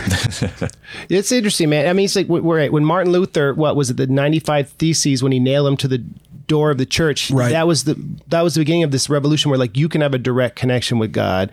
And, being sober and straight edge, like they talk about the higher power, right? What inspires you can be bigger and hard to quantify, and it doesn't have to be defined as God, I don't think. And I think that's like too prescriptive and turns people off. I think it's cool you're very thoughtful about it, and you're not just like, oh, F church. You're like, well, there's things I could take from it. It's tight, man. Yeah, it's there is a higher power thing, and I think that's something that I very much so still believe, whether it's God proper, whether it's, a higher being, whatever. Awesome. Just be a good person, and you get to meet that guy and be a homie with him someday. Yeah, that's what's up. That's tight, man. You put that very well. Thank you. All right. Back to the fun stuff. Back to the fun stuff. Back to the fun stuff. Okay. Best rapper ever. We asked right now. Now we want to know ever. I mean, I always say this, and I don't front. I think it's Violent J still, because he's just such a great storyteller. His voice is so unique. Even when he's doing this new weird Yum Yum Bedlam voice or whatever, like it's just storyteller, flow, his experimentation, his influence on my cadences and stuff. Like, one of my first tours, people were like, you definitely have a lot of influence from where he pauses, where he does the enjambment. I don't know. He's still my favorite MC. And then I think KRS-One is probably my second favorite. Who's here? Who's open for them Saturday. Yeah. Which is dope. One of my best collabs, what I'm proud of, is the track I did with KRS, which is about his book he wrote about hip hop spirituality. Like, that was huge. And so those are my two favorites. And I used to say Sage Francis is my third favorite. I still think he's one of the best. Very, very talented. Yeah, absolutely. Huge, great storyteller and great dude. So yeah, man. That's awesome. Those are my two favorite. I agree, and we talk about it all the time. Violent J is an impeccable storyteller. Yeah, every time we get to a track where Jay is just like taking on a character and weaving a story, I'm like, he's awesome. He's still got it. He's still got it. He'll still have it forever. Yeah. And I'm sure. It's just awesome. I'm sure. Although I will say, I think in just pure technical skill, Shaggy in the past 5-10 years has improved so much that I think in just a measure of technical skill, I'm like, I think Shaggy's got it here. He's so good now. It's interesting on Yum Yum Bedlam, the first song, I think, correct me if I'm wrong, Shaggy raps first. And on No Joker's Card, is he the first rapper on the song after the intro? It's the first where he is. I've never thought about that. And now I'd have to Oh check. my God. And he kind of shines like that, because it's like, his solo records are great because Shaggy gets to like flex and grow, because Jay has a very strong personality. Yeah. Right. It's interesting how Wretched is really ICP, but it's really a Jay solo song in a way. Even though Shaggy, he'll yell in the bridge and then it becomes an ICP song. Yes. But I love Wretched. yeah, Wretched is great. real. Shaggy's solo albums are very interesting because it's a very different style, and you immediately hear when Jay is not involved that the tone of the music and the feel of the music and the delivery and everything just evolves, and you're like, wow, I didn't realize how much ICP is Jay. Yeah, I feel like Jay is like Ghetto Boys, like Scarface, that kind of vibe, and Shaggy's more like Snoop, Busta Rhymes, like that sort of freestyle fellowship, like crazy insanity. Like, I always feel like Shaggy's like Flava Flav and Jay's like Chuck D. Like they balance each other, but Public Enemy is Chuck D. ICP is 100%. Jay. That's always like how I've thought about them. So, but it's every time Shaggy drops something solo, I'm like, yes. And this is not to stir up controversy, but I've never loved any solo Jay stuff a lot. I like some Wizard of the Hood. I don't like the homophobic stuff, God. But I like that record. But I think Shaggy's solo records are better because the ICP records are really like Jay's solo records. I don't know. No, right. Fighting words. No, if you listen to our reviews, that's basically how we felt about it. You're saying nothing that's going to surprise our audience. What's the best Jay solo record? Probably Wizard of the Hood or what? I mean, there's some good stuff on The Shining. Yeah. Honestly, I think the best songs from The Shining were on the demo and didn't make it onto the final album. When did the demo? Was that like at a gathering exclusive? Yeah, it was. He just handed out CDRs. Oh my gosh! And it had a song called Ice Cold that ended up on the Incredible Collectible Collection, which was not a proper release. That was like they did like a self bootleg. Yeah. Which I love the hell out of that song. And then Gatekeeper is the other one, which has never been released anywhere on anything, but you can find it on YouTube. And that was what, 06 maybe? 05? No, it was later. Wasn't it? Like 08? Okay. I don't know. I'd have to look. But, I would say the Brother EP is weird, but there's stuff that I love on it. I think it's really cool when you hear that Jay did all the Zug Island stuff, and when the demos where he's singing it. Yeah, would have been tight if he had actually was the guy who sings on it. Sin. Yeah, if he'd done it instead of him, because it would have been interesting to hear him experiment in that realm. You can hear so much Jay in there, and I know Jay probably wanted to do it. And I said that too. I'm like, I probably would like this better if it was just Jay, and if he had a producer that could go, hey, let me keep you in your range. Let me make sure that we're writing so that you sound your best. And writing to your strengths. Yes. Yeah, that stuff's cool. I like the song about Jump Steady. Yeah. You'll always have me. Yeah. Which I think mistakenly early on thought, oh, this is about Shaggy. But it's not. It's about his brother. Yeah, man. Yeah. That makes total sense. Setting aside rap and rap artists for a second. You're a big pop punk fan. Huge pop punk fan. Oh, yeah. So we both are as well. Holler. Big fans of pop punk. Who is the pop punk artist or band that you're listening to right now? Who's your favorite now? Who's the greatest current? So old school. I make this interesting thesis that like Nirvana was like the first pop punk band because like Cobain was into like hardcore and thrash, but he also loved the Beatles. Yeah. So it's like take a pop melody and put it over like a thrash arrangement, punk arrangement, and that was Nirvana, right? That was people don't consider them pop punk, but I feel like the way they fuse the OG styles. The Interrupters, though, the new bands, they're like a ska band. That song, She's Kerosene. Interrupters are good. Yeah, they're on. I think Epitaph. Or no, Hellcat. Hellcat. Is it right? It's the one that Tim Armstrong owns. Yeah, from Rancid, right? It's his label. Actually, I think you're probably right. Yeah. I think I recognize that. We just did a festival in England, Slam Dunk, and they played it too on a different stage, and it was like awesome to see them. Yeah, because I think more women need to be repped in pop punk and music in general, and like. I don't know the singer's name, but she's such a good vocalist. She is. I just discovered them like a year or two ago, and I was like, how have I never heard of the Interrupters? This is awesome. So dope. She's Kerosene is like the best pop punk song, ska song in the past 10 years, I think, in my opinion. All right. I love that song, man. Yeah, and then like Mom Jeans, they're tight. They're a little less pop punk. They're more indie, but they played the festival too, and they're awesome. Yeah. OG, though, I mean, Bowling for Soup, they did so much for me, and I think those songs stand up. Wheatus. Teenage Dirtbags, kind of not really pop punk, but it kind of is in that realm tangentially. Yeah. I would say that it's in that realm. Yeah, for sure. Yeah. That's something I talked to Brendan a lot about, like whether they're pop punk or not. And And he's like, it's just funny how like you can be tangential to a scene and associated with it, but like some songs are just timeless, you know? Yeah, Absolutely. So yeah, those are some of my favorite. Dead Milkmen. I opened for them a few months ago in Jersey, and they're just so good live. So many people, so good. Love them. So That's awesome. Bitch and Camaro. yeah, That's like a classic. classic. So you've worked with Wheatus before. Yeah, You actually yeah. is that on the latest album that you have a track with Wheatus? Yeah, we did that song about Infinite Jest, which is Yes. that '90s postmodern book, and that's the hook on that. Yeah, That's right, yeah. Finite Jest, and we did a video for Yeah. it. And Brendan's in it too, so shout out to him, man. He actually produced a lot of Robot Kills. He produced a song with Weird Al. Oh, really? So I've known that cool. dude since like 2006. Okay. Yeah. Well, so you have worked with so many different artists, featuring and doing features with. Who has been your favorite to collab? This is probably hard to say. Who's been your favorite to collab with, and who is your ultimate? Who is your goal? Who's the one person you would just love to do a track with? I would say Weird Al was such an honor because we linked because I did an interview, like MTV News had did something on me, and I talked about how much I loved him, and he saw that and messaged me and was like, thanks for the kind words. And he'd put out a song. He was about to release a song called Don't Download This Song. And I dropped Download This Song. So he was like, just so you know, this is just a coincidence. And like, you're a good rapper, and like nice work. Thanks for the love. So we built this pen pal friendship. And when I was in LA, I was like, let's get coffee. He's like, cool. So we started hanging out and stuff. And I was like, do you want to play on my record? He's like, yeah, sure. So that was like awesome that he did that. So, but we were in the That's studio. unbelievable. He was doing his accordion part, right? And he's like, okay, Lars.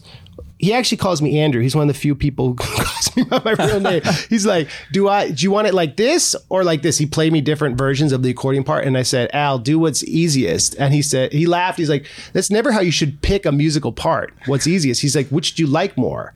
And I was like, that's from someone who's sold so many records. That's huge. I never forgot that. So it's like, yeah, don't do what's easiest. Do what's better. And so I picked the one I liked, and it was like a little harder to play, but it worked for there. And so I don't know. That was just like if I had gone back in time and told like an 8-year-old me one day Weird Al would be asking me to pick which accordion part I wanted on my album. I was like, yeah. tripped me out, man. That was an honor. That's something that I will like not forget. And yeah, he sends me a Christmas card every year, and man. I see That's him, awesome. see him when I'm in That's LA. awesome. Yeah, Yeah, Good dude, yeah. You know, Weird Al was pretty popular when I was in elementary school, middle school, whatever. But I didn't really fully fall in love with him until probably college. I started listening to a lot of podcast called Comedy Bang Bang. That he was on yes. a lot, and He was the band leader on the Was Scott Ackerman. Ackerman? yeah, Scott Ackerman. Yeah. All-time favorite podcast besides mine. But that's when I was like, man, this guy's awesome. Like, he's just a cool dude. That's a dude who's vegetarian and he's a Christian, and he doesn't talk about it a lot, but like he's a lot of interesting things about how faith drives him and how, being a good person. I mean, he doesn't ram it down your throat, but we've Right. talked about his Christianity and stuff. And but I think he's someone who just lives the life, man, and doesn't like force it on you. You would maybe wouldn't know that necessarily about him. That's new information to me. I Yeah. very strongly believe that the best way to influence people is to set an example, not force your beliefs on them. Yeah. That's actually being adamant about, you need to think the way I think, or here's what I think and you need to know, is a very quick way to turn people off. But if you live your life a certain way, you have your certain beliefs, and people see it and they say, that makes sense to me, Yeah. then you've won. You've done a great thing. Yeah. What do they say with writing? Show, don't tell. Sometimes, like with fiction writing. you Yeah. know? Right. Yeah. Show, don't Yeah. tell. That's That's an important rule of movie making. yeah. That's what's up. Yeah. An artist I would love to work with is I'm doing a Poe record, and I really want Poe? Yeah, Edgar Allan Poe full length album. I want to do I would love it if it worked out, if Jay or Shaggy or both of them were available to do it, because Old Evil Eye is a Telltale Heart. It is. And so it's like, it'd be fun to have like a part 2 of that with them. That'd be a dream, you know. That's like a Kickstarter stretch goal, right? Whatever they would need, like raising that. Right. But that'd be tight. I don't know. That would be. What about the artist Poe? Oh, The her singer? too. Yeah. That would be perfect. On the hook. Yeah, that would be good. That'd be tight. All right, so we're talking some Juggalo stuff here. let's talk about the show that you were doing for a while, and you're still somewhat involved with Hatchet Chat. Yeah. You were doing that with MC Snacks. How did that get started? Oh, man. So it was similar to you guys. I was like, oh, what if I did a thing where I did every piece of the history? Because I was re-listening to them in 2017. I was like diving back into them. And Snacks I met at the Dark Carnival Games, which we talked about, which was Jump Steady's short-lived gaming con, which was in Denver. And so I was doing it every week. And then I started... Then I had my son, my wife and I had our son, and I went back to grad school. So Snacks kind of took over the production. So now he kind of helms the ship, but I guest on it, you know? So, So Hatchet Chat, I think we're about 30 episodes maybe in. It's YouTube, but we're going to do the audio podcast. But yeah, man, I'm impressed that y'all been going so hard at this. It's definitely takes a lot of effort and time, but I still do Hatchet Chat, but it's not it's not as regular as it was. Maybe we'd do like 4 or 5 a year every few months. Yeah. I mean, you've got other stuff going on, so you know. Yeah. I mean, we were I mean, you've got a music career, you've got a family, like you got to focus on that stuff. Thank you. It's like you negotiate space for things, but having Snacks produce it, that dude is a great rapper. He makes great beats and he does all the video editing. So that's like makes it possible. I just jump on the Zoom. We have Rudy, Rude Boy on it. We had Vinny. It's been cool, like getting some love from it. And Rob saw it, and that was tight. Like I was like, oh, it's tight when your heroes are like recognize that your bizarre, intense fandom exists. Because it's kind of insane that we would even go down these roads, but Juggalos understand it. Like the Dark Carnival magic makes you want to do things that maybe you can't explain to normies. There's a lot of people that certainly, even like close friends, and I will say even bandmates of mine that are like, don't get this. They're like, you just keep the Juggalo thing you're doing, sort of isolated from what we're doing. Okay, I get that you don't get it. It's like some people like are really into collecting insects and like mounting them or bird watching. It's like a hobby that once you become into your late 30s and 40s, it's like, all right, this is just what dad does. Like I was playing my son Malenko in the car, and with the record skips at the beginning? Yeah. My son's 2, and I turn the CD off, and my son's going, Malenko. It's like, oh no. Oh yeah. Yes. Yeah, awesome. It's funny because the most successful band that I was in, very much the same way. I'm still super cool with everybody in it. I'll do merch for them on tours when I can. But they're very much so, you keep the Juggalo stuff like way over here. Yeah. But then I also played bass in a punk band most recently called the Kinky Bastards. And they were like, yo, you should try and get us on The Gathering. Let's do this. Let's about it. They were down with the clown immediately. And that's the thing. You don't want people to like. It always feels like someone's like the word appropriation might not apply, but someone's trying to like. I think Juggalos can tell when you're trying to get cred with the scene versus you're doing it for real. Show not tell, right? Yeah. But like. It's a tough balance to strike, to be honest. But it's tight that they get your passion. They're like, we can make this work. Like, that's what's up. It was super cool.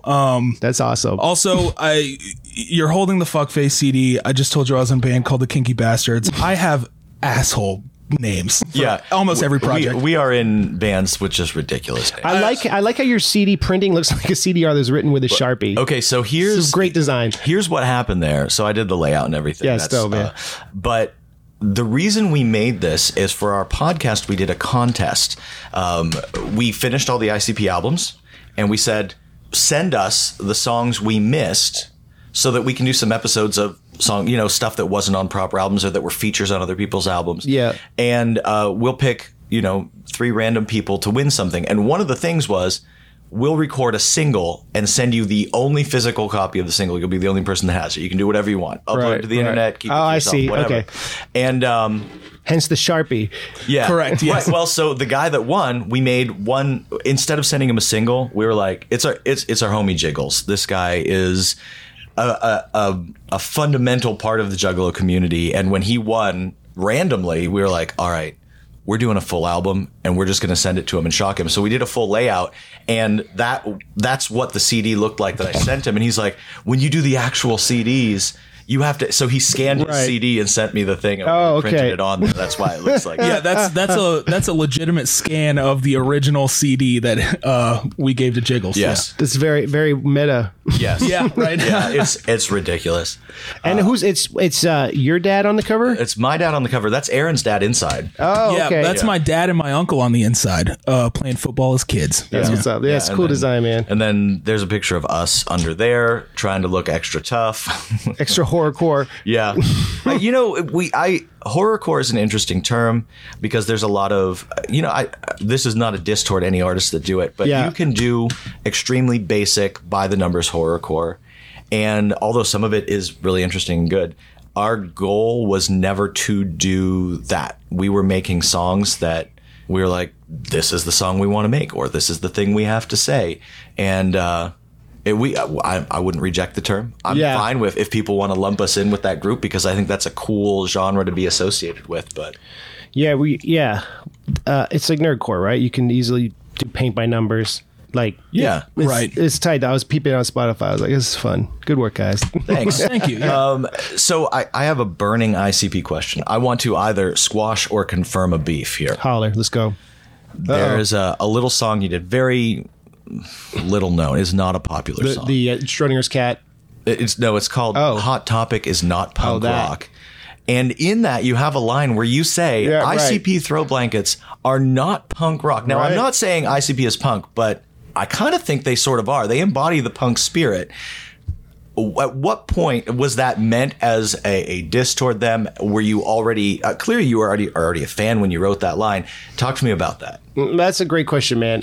Yeah, because I was in Hot Topic, right? And I saw the Hatcheman throw blanket. I was like, whoa, this is a long cry from seeing them on the Clowns from Outer Space tour in Palo Alto in like 98 in a small club. Now they've got blankets at Hot Topic. And I was like, I don't think that ICP necessarily is not punk rock, but I think like the fact that this store is selling this underground culture is more a dig at Hot Topic, right? I get that. Than them. But like people ask me about that because that song is one of my more played songs on Spotify and stuff. And it just kind of it fit with the cadence. And I kind of wanted to shout them out in that song and like diss Hot Topic. And then there's a whole thing with the FBI where Hot Topic maybe didn't sell their stuff anymore. But No, then, that's true. Yeah. They definitely So stopped selling the stuff. that's whack. They were just trying to capitalize on it when it was profitable. Right. Absolutely. It actually makes ICP more punk rock that Hot Topic started refusing to sell their products because it was too hot for them.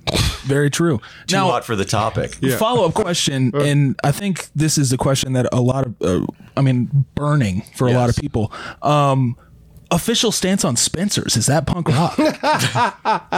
Spencer's is more well. Hot Topic now is like anime meme shirts. Yes. Spencer's is like that, and then like more anime. I Right, don't know, yeah. man. Yeah, I mean, I guess like the question, the problem with that song is like. I never wanted to paint myself as a gatekeeper. Speaking Of course, right. Violent J, the Sure. song Gatekeeper. No, I Yes. didn't want to. Yeah, so it's like I don't, like being able to tell people. And I did a show, and this woman came up to me who was a librarian. She's like, a lot of the things in the first verse of your Hot Topic song are girl coded because I'm like Evanescence books, like Tinkerbell, whatever. She's like Hello Kitty stuff. She's like, so if I like girl stuff, does that not make Is me that punk? coincidental? Yeah, that was kind of coincidental. It was just literally what I did that day when I wrote the song. I went in and just wrote down everything that I saw. But so gatekeeping what is punk and not. I don't know if that's tight these days. It definitely gets people talking about it. Right. Is it? Spencer's would be less punk than Hot Topic. I Well, think. and I feel like that song aged very well because Hot Topic is such a far cry from what The it thing, used to be. when that came out, though, that song hit me hard because I remember the first time I ever went to a Hot Topic and they had a whole section with straight edge shirts. And I was like, holy fuck, this is the coolest store at the mall that has shit that I want to buy. Right. And then by the time Hot Topic is Not Punk Rock came out, they had transformed into this pop culture-y, like selling ICP throw blankets and Misfits lighters and stuff like that. Yeah. That it was like, what even is this store? Well, like the story with Tupac and the Outlaws, when he died, he had this rhyme, "When I die, smoke my ashes," right? So these homies went They to did. Venice Beach and smoked his ashes. Yeah. So Hot Topic, to capitalize on that, had the Tupac incense burner, which was like a tribute to his ephemeral soul becoming a flame. And I was like, that's kind of whack. Whether that's coincidental or not, that's not Right. tight. Yeah. Yeah. Follow up to the follow up. How punk rock is Box Lunch? Is that like what? I don't know that. Is that a subscription thing? No. It's a store that Brand you go new- to in the yeah, mall. it's, It's been around for probably 3 or 4 years. Yeah, 3 or 4 years now. Yeah, It's like gamer stuff or what? It Pop is culture stuff, I'd it's their answer to actually Hot Topic owns Box Lunch, I think. But didn't know that. I think when GameStop bought ThinkGeek and started opening physical stores, Hot Topic was vying with them to purchase the company and lost out on the bid. So because they didn't get the ThinkGeek branding, they started opening box lunches in every mall that GameStop opened a ThinkGeek in. Okay, so it's like gamer nerd stuff, kind of. You would think it is. It's definitely nerd stuff, but it's like a lot of movie stuff. Like there's Harry Potter stuff and a lot of Disney stuff. And I buy all my Star Wars shirts at a Box lot of Lunch. Star Wars stuff. I think maybe I've seen that. I should peep that. Yeah, it's funny. Disney has bought everything that we love: Star Wars, Simpsons. I mean, it's like funny, and then like anything that's mass culture is it's this question of what's punk or not. Full disclosure: when Hot Topic is Not Punk Rock came out, Hot Topic was not happy about it because they had employees who were playing it in the store while they were working. So to show that they were actually like in on the joke, they asked me if I'd license a shirt to them, and I said yes. I said, but only if you do Hot Topic is Not Punk Rock on the back. Right. And then they changed it on me. They made it say post-punk laptop rap, which is like the subgenre I was branding back then. So I was like, yeah, that always kind of bothered me. I mean, it's tight that they were like trying to be in on it and sold my shirt, but it was also like... But it would have been punk rock as hell to do a shirt at Hot Topic that said Hot Topic is not punk rock. Yeah, it made me look kind of like a sellout. That didn't happen. And I was like, but also I was like, it was cool enough to have my shirt there. As somebody that, and I think Eric can attest to this. No, I won't agree to anything till I hear what you say. Oh, perfect. Okay. You heard that sparkling agreement from Eric. As somebody that grew up with metal and hardcore and all that stuff, it was always the dream to have a shirt in Hot Topic. Right. That was my dream for a very long time. I wanted to have much a anymore, full but- front print neon with like That's some what I'm kind saying, of monster yeah. on it. Like Yeah. I wanted the deathcore The shirt at Hot 2008 Topic. Devil Wears Prada shirts. Yes, you know what I with mean? Reptar on it or whatever. Yeah, absolutely. Did y'all go to Warped Tour? Is that kind of your scene, or was that not really something you guys I've did? never been to one. Yeah. You've never been to a Warped Tour? My goodness. So the only festivals I've ever been to are ones we played. I've never gone to. This is the first like big music festival I've gone to. I've only. But just you're gone to- involved. You're running an event. Yes. But you're not performing music. Yeah. Correct. Right. Yeah, that's what's up, man. That's interesting. Well, that was interesting because, like, Did you play Warped Tour? yeah, we did 3 summers. That's on what it. I thought. And it was interesting how, like, Twisted eventually was on it, like Yep. the last one. Apparently they asked ICP to do it, but it just wasn't working. So then Twisted said, "We'll do it." So anyway, it's interesting how the Juggalo world crossed over with that kind of punk Yeah. underground world. Yeah. Yeah. I spent many years at What years did you Warped go? Tour. Oh man, probably like I would say 06, 07, all the way through like the year before they ended it. You went multiple years. Yeah. Oh, I was a big Warped Tour guy. I really liked it. Who's the best band you saw at Warped Tour ever? Yeah. Title Fight, absolutely. Okay. Yeah, Title Fight for sure. I don't know if I like Title Fight on an outside stage was kind of weird. Yeah, some stuff is like hard, it doesn't translate as well. Like ICP, like I saw a show where they're doing a festival outside during the light. A lot of their shows works well with the dark and the effects and the lights. Yeah. They're still amazing, but like some shows you don't want to see at Warped Tour. Yeah, and it's funny, we actually talked about this on our crossover episode with Juggalo Judgment when we were talking about our all-time favorite albums and stuff.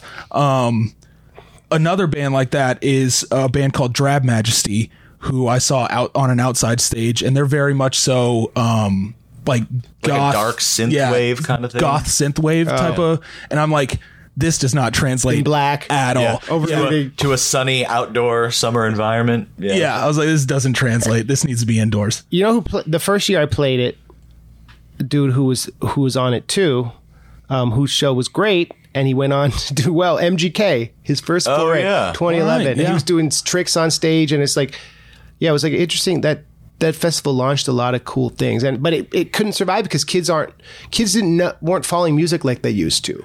That's why they stopped. Yeah. No, it's The music industry shifted a lot. I mean, it's every facet of the music. yeah, this is no hot take or anything, right? But the music industry shifted a lot, and it made things like Warped Tour not profitable anymore. And they was less attended, and that's why it's so amazing that Gathering's still going, and it's tight to be here. Oh yeah, the staying power that the Gathering has is a huge testament to ICP. Speaking of that, that's what's up. Let's talk about the Juggalo community. Juggalo, I think you mentioned this in the public eye, has sort of a dirty name, right? It's not it's something to dunk on easily for a lot of mainstream media and Saturday Night Live and things like that. Yeah. But how would you describe this community to somebody on the outside that doesn't understand it?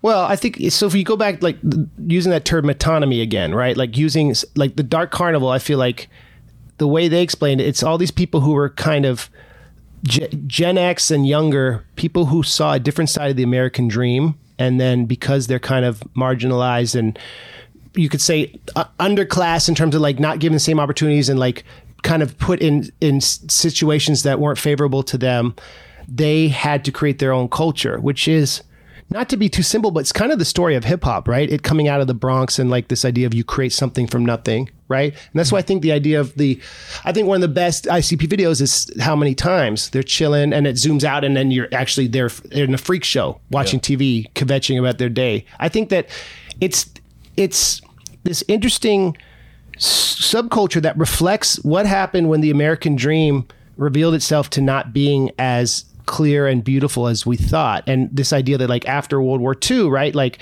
when Japan and Germany's auto industries were demolished by the war, Detroit had this huge resurgence. So the boomers had all these opportunities, but then like when the factory shut down and Reaganomics and stuff, it was different economic reality for kids in the Midwest. And so I think ICP spoke to that, like what happens when the romantic vision of Manifest Destiny is actually like this anti-transcendentalist thing where there's you have to deal with the issue of what happens when capitalism isn't the end all to everything. Certain people are disenfranchised. So Juggalos kind of sit at the nexus of all this, and I think it's interesting. Rob's story, being a veteran, like the Iraq War, the first Gulf War, was problematic in that, like, was it more of our imperialism and people came home with PTSD? And so what do you do when that part of your empire has limitations, right? So like, I always feel like you look at American history, there's all these things that come together, and then you have people piecing together this beautiful story, kind of like C.S. Lewis did with Narnia, where you make sense of it, give people hope,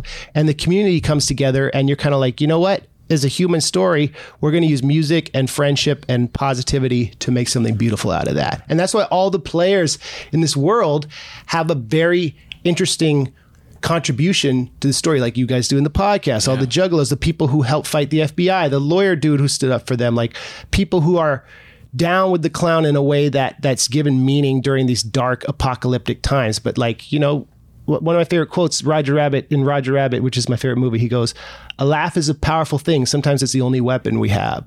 And that's what the Juggalos do. They laugh at things. They circumscribe the darkness, and they find their agency in being part of a community that, even if they're marginalized and criticized, and like, even if there are messed up people in the community who aren't super positive or whatever, we're doing the best we can. And I think that in a way is like the best version of finding purpose in how our generation was handed the American dream. So that's how I feel a Juggalo is, right? We're trying to make sense of everything in this way. And that's what hip hop did too. Like I said, piecing together this world, whether through digital media, social media, storytelling, and a narrative that makes sense and gives people hope. And that's what ICP has given me, a lot of hope and gotten me through a lot of dark times and given me some of my favorite memories of my life. And yeah, man. So it's I think that's what a Juggalo is. That's a very long answer. That's awesome. It was a well thought out answer. Following that up with whoop whoop, and you know, I think for me, some of what you're saying is what always, you know, even early on, caused them to resonate with me. And it was I think even more so, I think on a smaller scale, that the American dream is not singular. I think coming out of the 50s and 60s, it was, here's what you do. You live this way, you grow up, you get the job, you have the wife and the kids, and you get the house with the white picket fence. And this, you know, this is what you think, this is what you feel. And I think starting with Gen X and coming down from there, there were a lot of people that started to go, but that's not my dream. And I think that ICP helped to embody that and give me a place to focus that and go, it's not my dream.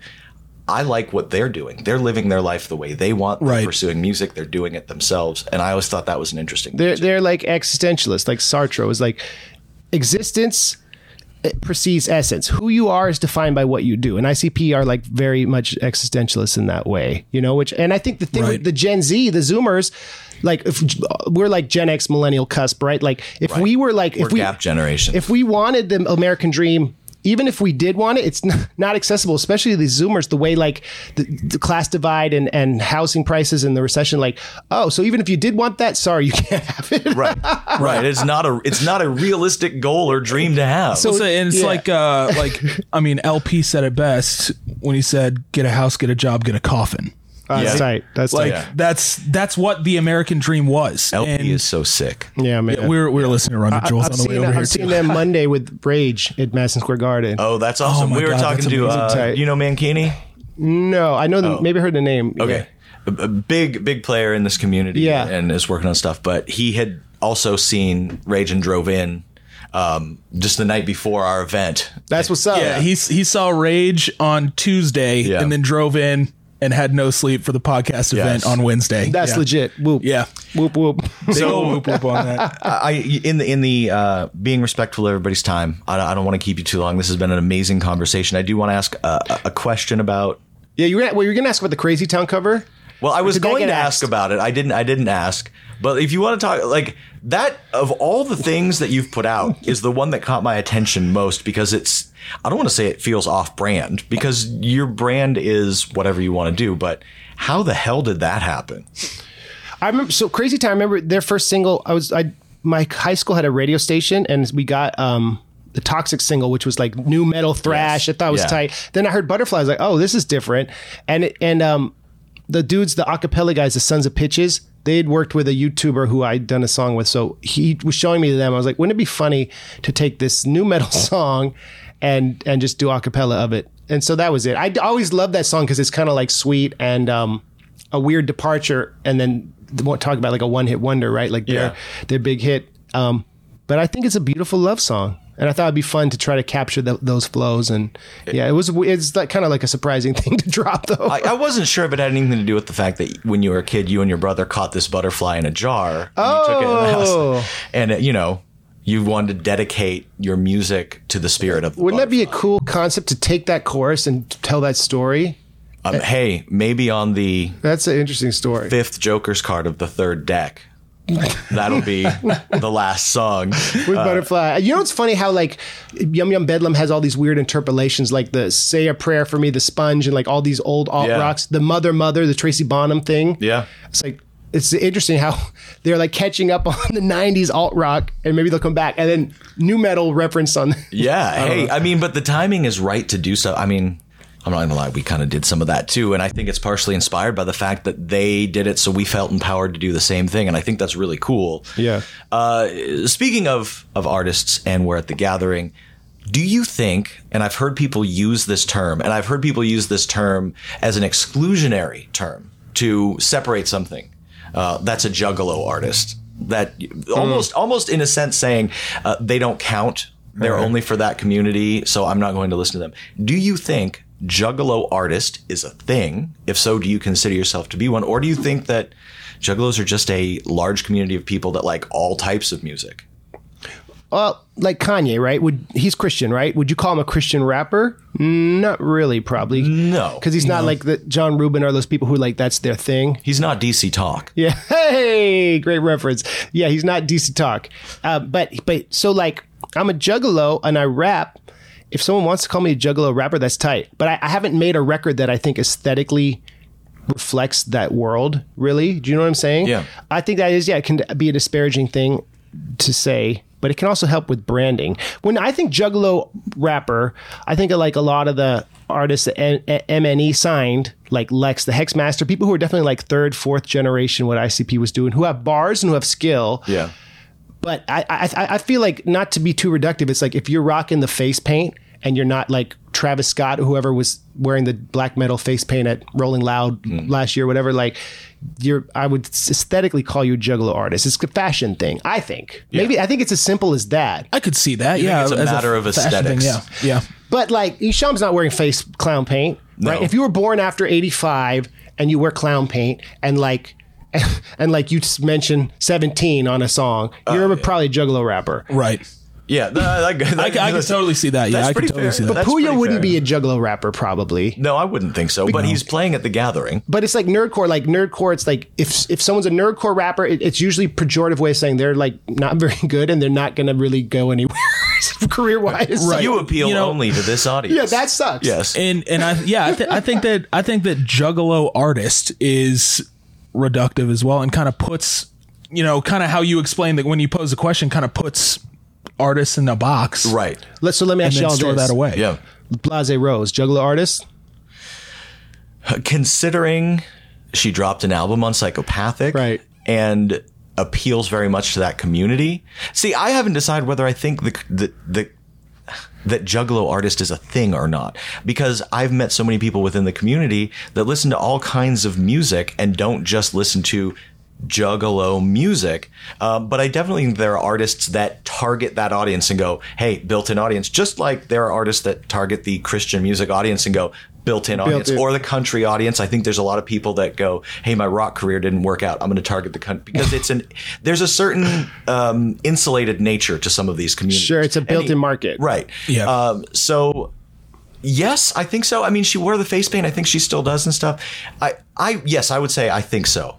Yeah, what's good with her? Is she still doing stuff? Yeah, she just dropped an album with a group. I think it was a 3-piece, and that just came out a few months ago. That's what's up. Yeah. I've always been surprised at people who come up under the Juggalo brand, because when Juggalo artists are good, they're awesome. When they're not, it's like it's very, very much not tight. There's a lot of by the numbers stuff. So I'm wary of that term, but I'm sure you guys are. But I don't know. I mean, if the Juggalo community likes what we do, awesome. Obviously, we are involved in this community. We are part of this. Yeah. But I think we made music for anybody that likes that kind of music. I think the term, Juggalo artist, it's in regards to RCD.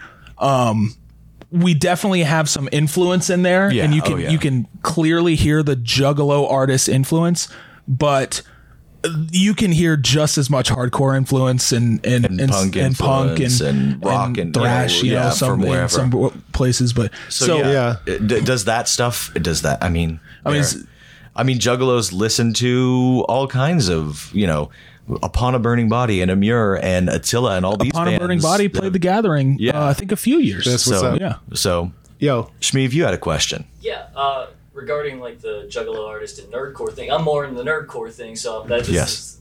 Shmeev is That's so, tight. just so you know, Juggalo Judgment is the idea is we have one lifelong Juggalo on that team and one person who is not a Juggalo, and the Juggalo is exposing the non-Juggalo to the music. That's as what's they up. Go. That's tight. So Shmeev is a huge nerdcore Mega Ran fan, things like that. that's So, tight. That's tight. Go ahead. so. Oh, Shmeev, let me give you this mic here. Why don't you get on up Guest here? spot. Hot mic. I get to get on the mic. Let's go.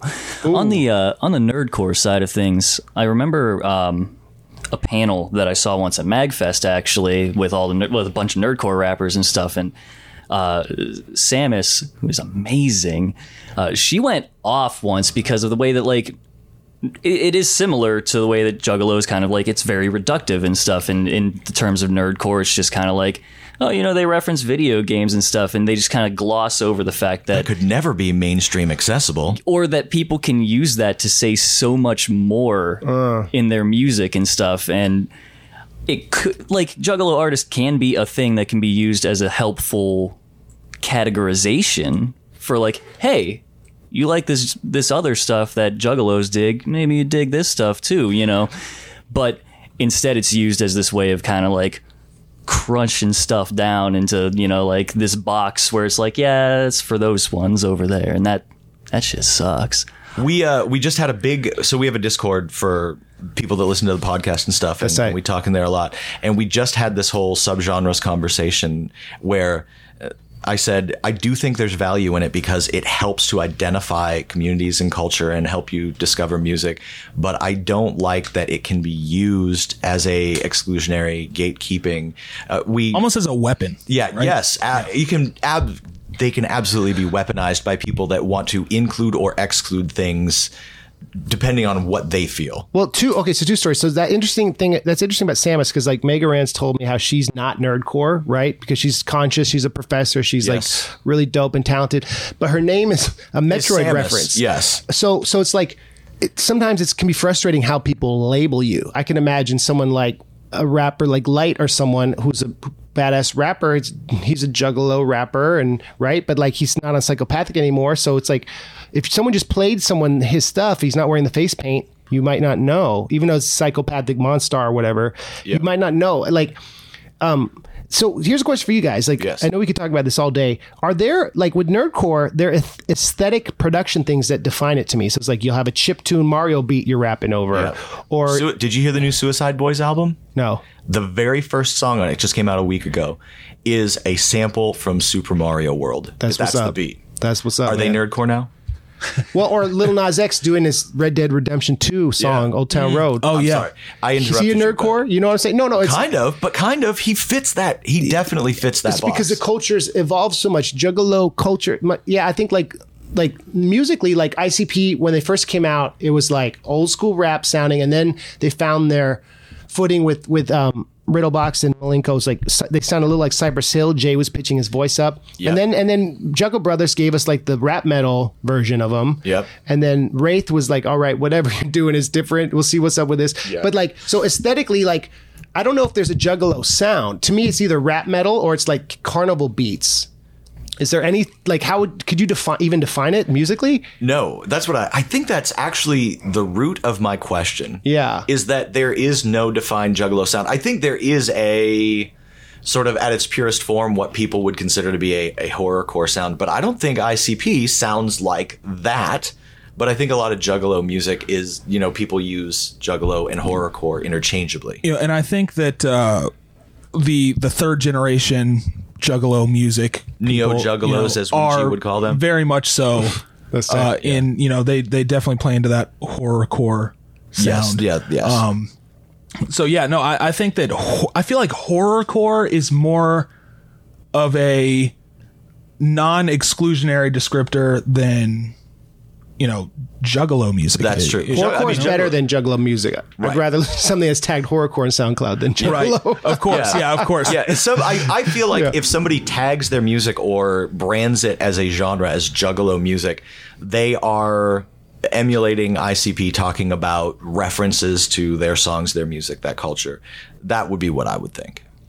Just to all of the Shmeev on the mic. All of these like things that you're bringing up of like, oh, is this nerdcore? Is that nerdcore? Jamie Madrox is the biggest fucking dork in the world. I want to be a Batman, right? And Jump Steady's like his Chaos Theory. That's a nerdcore record. That's a Dungeons and Dragons record. Yeah, and like Master of the Flying Guillotine, like they were all on like, the nerdy stuff. Nerdy stuff, kung fu movies, just like Wu-Tang. So was Wu, yeah. And that's like, and so with nerdcore for me, this becomes a problematic distillation because like when it first came out, it was cisgender white dudes, front, Chris, me, doing this stuff, and there was not a lot of reference to that. It was a black art form that we were building on. That's where I kind of took umbrage with the term nerdcore, because it was like this idea of like black erasure. Right? Because Wu-Tang wasn't nerdcore, but they are. Dr. Octagon, is that nerdcore? Is Dell the funky Homo sapien? Yes. Yeah, so it's like this term even existing is problematic. So that's something that's hard. And so that's why I could see like people of color in nerdcore, like it's something that I'd let them speak on, but I could see why they would maybe be uncomfortable with it. And I don't know if there's a whole racial component to the Juggalo stuff that I don't know how deep we want to get into it, but that might be different too. I don't know. Yeah, and when you frame it, in that state of mind, it's that makes the term nerdcore very much so derogatory in a way, right? You could try to make any label derogatory on how you use it. Like you said, wielding it as a weapon can be dangerous. It has been in the hardcore scene. Nobody wields it like a weapon more than hardcore kids. Yeah. Juggalo, you're saying? as a term? Oh no, just genres. Genre okay. exclusion. Okay. Like, oh, that's a metalcore band. They're not a hardcore band. You know, stuff like that. So what was the story with that dude Joker from Phoenix who like did that? Oh God, that video with where he's in the car and he's wearing the Malenko jersey. It's the dancing clowns. Like it got tons of views. I thought it was awesome, but then why were people not feeling it? Okay, it's not that people weren't feeling. Oh God, should we even get into this? So. Is he a Juggalo rapper? That's kind of my entry question. To my knowledge, he did a lot of things denouncing Juggalos and Juggalo music, and then kind of came back around and was like, no, I'm going to do the Juggalo album. I'm going to do a full Juggalo album. And he did Kickstarter campaigns and stuff and took a lot of money from a lot of people and then did not fulfill that promise, and people... That was after the video with the car? Correct. People are still waiting for that album. People are still waiting for it. And a lot of people, we know somebody that gave, I think, like $1,500 and never got anything back. Was it because the pandemic slowed down production? I mean, I think he probably's got a reason. There might be a reason. I'm not the authority on it, but Shmeev knows a lot because Mike is quite involved. I think Mike has actually donated to this campaign, correct? Yes, Mike has ordered like the entire run of CDs and stuff that he had, but a lot of his claims and stuff, because I don't take it. I'm not gonna like start throwing stuff around here anywhere. But for rumor here. But I am just gonna say, as far as his Joker's claim is that he went through like a divorce and all that stuff. Oh, okay. Kicked out of his house, whatever. Shit. Had to do all that stuff. So you get that ate up the overhead. Yeah, which happens, man. Says, you gotta give him leeway. Maybe it's gonna take him a minute to get back on his feet. It's been several minutes. Yeah, it has. But I think it's like almost everything, there's a little bit on both sides. Could he have handled things differently despite what was going on in his life? In this instance, probably. Can people be more understanding and receptive? Probably. But we all know not everybody's perfect. Well, but it's like, I also like, if you're a Juggalo, if you're a rapper doing the aesthetic incredibly well and making a great video where you're flowing, you're in the car, as people dancing, it's like, maybe it's like you can't be too good as a Juggalo rapper, or else we'll be hating on you. Maybe. Because didn't Sfego Lovers have him on and he was like explaining it, or? Oh, maybe. I'd have to ask Scotty. I don't know. Okay, I don't know. I guess you sure? That's the newest. That's the last artist I saw where it was like they're branded as that, and I was like legitimately impressed, and I was like stoked because it's like 3rd gen, 4th gen kids doing this well with bars. Like, let's go. Like I was down. I played that video a ton. I bumped that song so much because it's got a hook that's tight. Like, it's good. Let's go. He knows how to make music, and I think like. Yeah, man. Or MC Snacks. He's the dude I work with. He does Juggalo rap, but he's also does nerdcore rap, and like he'd call himself a Juggalo rapper. But if you heard it just on its own, you maybe wouldn't say that. So I don't know, man. I think we'll let the algorithms tell us what it is. They'll listen to us, and then they give us what they think we'll like. And right. But I think that kind of brings us full circle back to somewhere near the beginning of our conversations that I think the Juggalo community and ICP are woven into a lot of music that we wouldn't brand as Juggalo music. That I think that there are a lot of big mainstream artists that if you talk to them, they would go, oh yeah, I loved Malenko, and it has had an influence on the music I make, even if I don't talk about that. I think it's woven in to a lot of music culture and a lot of music in ways that people don't recognize. So. Because nothing that was big in 1999 still has a festival that's gone 22 years. They're singular in that achievement. Absolutely. I mean, I guess what other big bands from them tour at this level with this sort of engagement? I can't think of anything, Slipknot is pretty close, but they don't have a festival. That's true. They sold more records maybe, but they don't have, it's a different vibe with them. But you're right. Absolutely. That's Korn maybe, but they're a little preceded them a little. Yeah, a little bit. No. I mean, I guess in getting big, they got big first, like a year before or whatever. Yeah. So that's the thing. If you could, the culture's so fragmented.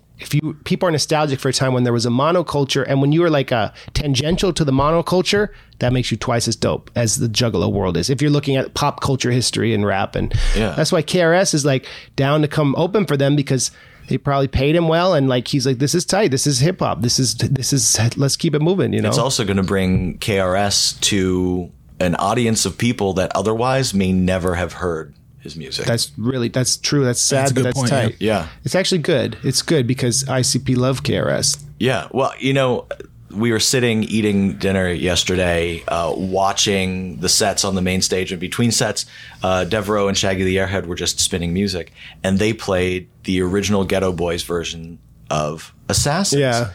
And I will not say who it was, but one of the people that was with us sitting there said, "Oh, I've never heard the original version.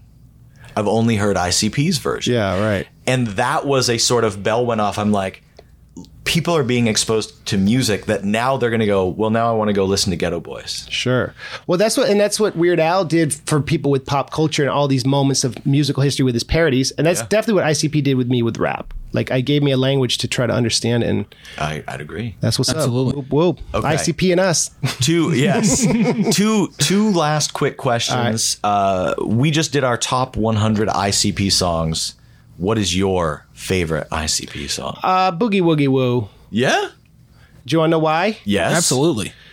Because what ICP does so well, like, obviously Jay had childhood trauma, right? So Yes. you tapping into that character, tapping into the sort of unspoken, scary, like archetypes from our mind, and telling it in a story that was the narrative makes sense. It's funny. I like it.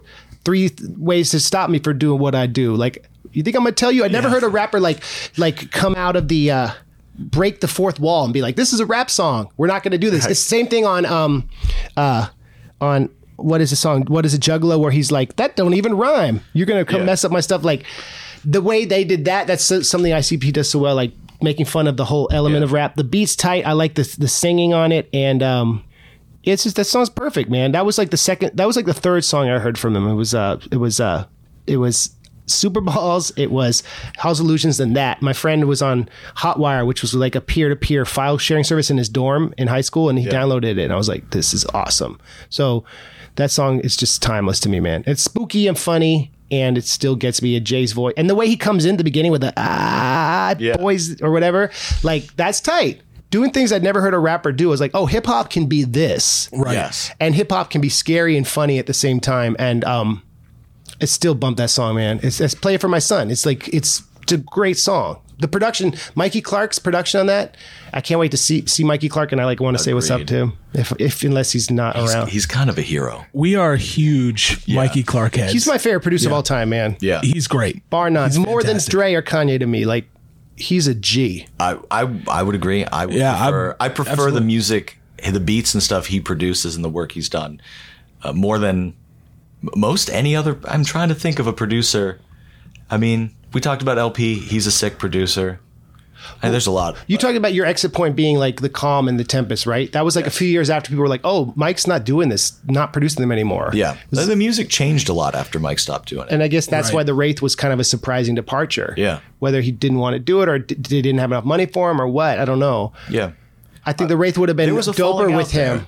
Jay's strong personality. What's that song on Bring It On? He's like, Mike, turn it up. Like, obviously they're bossy in the studio. They're selling millions of records. And he's like, the reason you sold millions of records might be because of my production. Yeah. Right. I don't know, man. ICP works, and I think this goes for any artist. I don't want to single them out, but because we focus so much on their music, having a producer to offer guidance and help build your music and help you be your best makes all the difference in the world. Because if you work with a producer that just goes in, just do your thing, you're never going to get the best result. Well, and Bang Pow Boom was his return, and that's why that record is the best of the new Joker's cards, I think. That album I love. Right, that was his last, and I guess he did some beats for Marvelous Missing Link, but he didn't really produce it, as I understand. No, I think a lot of that, so James Garcia produced a lot of that one, and Seven produced a lot of that one as well. But I heard that Mike had sent him some like MP3s of beats that they maybe used. prior to Bang Pow Boom. I think for the Tempest, Mike was sending them beats. He was not in the studio with them. Okay, so he had sent music but didn't work producing, like on a in-person basis. I guess the record where he had the departure was he did part of Tales from the Lotus Pod. Yep. And then he didn't do the rest of it. Correct. And then I always loved the Mars version of that more, like personally. But I feel like that record was like the last great Mikey Clark collab with them until Bang Pow Boom. And then I really haven't felt that same magic. Not that I don't like their new stuff, but like that is like when you get all the Beastie Boys together. You know what I'm saying? Yeah. It's when Eminem and Dre do something. It's like, oh, this is why I fell in love with this project. Right. Anyway. Even, you look at Bang Pow Boom and they did the Nuclear version, which has the song It's All Over. And they finally put Mike in the video as part of the group. And it was like, yeah, because he kind of is. He belongs with you in my mind. He's part of the band, man. Yeah. I think, and this is to Just like Legs Diamond is part of the band. Yes. Perfect. Yeah, 100%. absolutely. You need yes. Legs on there. When he's Yes. doing hook and guitar, it's dope. Yes. Absolutely. But yeah. sorry, Aaron. No, you're good. I think, ICP, they're very ambitious artists, which is to their credit, right? Yeah. That's amazing. But to Eric's point, it's always best when you work with a producer that can kind of reel you in if you get Understands too, you, ambitious, Or which pull is more out of you when you need it. or pull more out of you. Yeah. Like, don't play whatever's the easiest. Tell me which one you That's like what's best. up. That's what's up. That's Exactly. a great example. Yeah. Great callback. And Jay started singing more after Mike. Yes. Yeah, exactly. And- Fair enough. didn't- That was tight. It didn't Yeah. always work. Sometimes it did. What's the best song Jay sings on, you guys think? Where he sings on like more than he's rapping. There are tracks earlier on where I'm like, damn, Jay sounds great singing on this. And then there was stuff where I think he just wanted to flex his Pearl his Jam muscles a bit. passion. Right, and go, hey, I love these, grunge and rock bands and I want to try and do it. And I'm like, I don't know if that's great, but good for you if you had fun doing it. But I'm trying to think of what I would say is the song that he sings Where he's best not on. really rapping. Yeah. Because there's some... Killer. Which one? Serial killer. If I was a serial killer? Oh, that's No. true. That's funny. That's actually That's a Freebird cover. but that is him like laying into the I'm singing and it's like you didn't Yes. expect it. Yeah. I think his best hook is doesn't he sing on the Marsh Lagoon hook from Green Book or not? Yeah, he does, and I love that track. That's by the way. a great story. That song and Ham Shabam are like, yeah, man. yes, That's some that era of Twisted, like yes. pour one out, man. I don't know. Unlikely Description's a good album too. It's just a completely different thing. Do you It's just a rock album. Yeah, that's a whole nother topic. Yeah, that's right? that's a Talk different about conversation. genre and aesthetic and anyway. Yeah. I appreciate you guys having me and coming to talk for 2 hours. This is Yeah, dope. I'm sorry. Yeah. I'm sorry. This went long. I'm glad we hit record. Yeah, we could talk to you all day. We appreciate you taking the time out to do this. Absolutely. Can I shout out something? Yeah, I was gonna say, please promote your promote stuff. everything, Promote anything away. and everything. Yeah. I'm on Spotify. I'm on Patreon. Shout out to R Drive, permanent decentralized censorship-free storage. We should get your guys' mixtape on there, so it'll live there forever. Let's go. Shout out to the F Face mixtape. Yes. Thank you for the physical copy, and shout out to my boy MC Snacks because like he hosts Hassid Chat with me. And shout out to my son and my wife. This has been awesome. Y'all This are tight. has been awesome. Thank This has you been really awesome. very much. You know where to find us. You've heard our show. www.icpwwe.com. It That's should it. already be your homepage. I've Yeah. been calling for it for months now at Yo, this point. Aaron, so. quick question. Where does someone get one of those fresh Hatchet Man with the mic shirts? Ooh. Do you have a merch store? We do. www.storefrontier.com/ICPWWE. There's also a link on our website, There's also a link. cpwwe.com. You know you're about to be sold out of that fresh design now, though, right? I hope so. I hope so. Let's go. It's, I picked this up right did that before design? I made it up. Yeah, I you think made that right one. in the Still, very. man, Thank it's you really so good. much. Yeah. Eric does all of our kind of graphic design now, but That was our first shirt. this is our first ever shirt. This is our first ever logo. Yeah. Yeah, It's timeless, bro. I appreciate it. Awesome. All right. Well, So anyway, about Twisted and the whole... thank you, Lars Horace, for that's what's joining up. us today. Everybody, please go listen to the music. Check out Hatchet Chat. This has been awesome. Also, thank you, Shmeev, for hanging with us. Yeah, our and producer, promoting Shmeev. it. Being a Absolutely. producer. Yeah. And chiming in. Shmeev, tell us about Juggalo Judgment. Here you go. We're Juggalo Judgment everywhere. It's JUDGMENT. We've been on this E show in before. Judge. How come? Because Mike thinks that that's the absolute proper way to spell it. And while the American dictionary usually Is he goes with British that, or I love what? having the E in the judgment. Yeah. Does that make Google confused? No, I mean, it is like the typical American spelling of it, weirdly enough. American spelling doesn't have the E. Yeah, nah. So, I thought it did. That's crazy. Yeah, I thought it did. what about Judgment Day? Hold on, that rap rock classic. Judgment Night, the Judgment Night soundtrack. Let's go. I'm sorry. Also one of the Castlevania most Judgment. influential albums in my history. Cypress Hill and Sonic Youth. Mary Jane, I Love You, or whatever. Booyah Tribe and Faith No More. That's You're right. Last Judgment, as in the Bible, doesn't have an E, but Judgment Day doesn't have an E either. I learned something, homie. It's crazy, man. Whoop, whoop. There you go. All right. Big ol' whoop whoop. That's going to do it for us. Whoop, Ladies whoop. and gentlemen, thank you so much. For Eric, I'm Aaron. For MC Lars, I'm Aaron. For Shmeev, once again, I'm Aaron. Big ol' whoop whoop. We'll see you next week.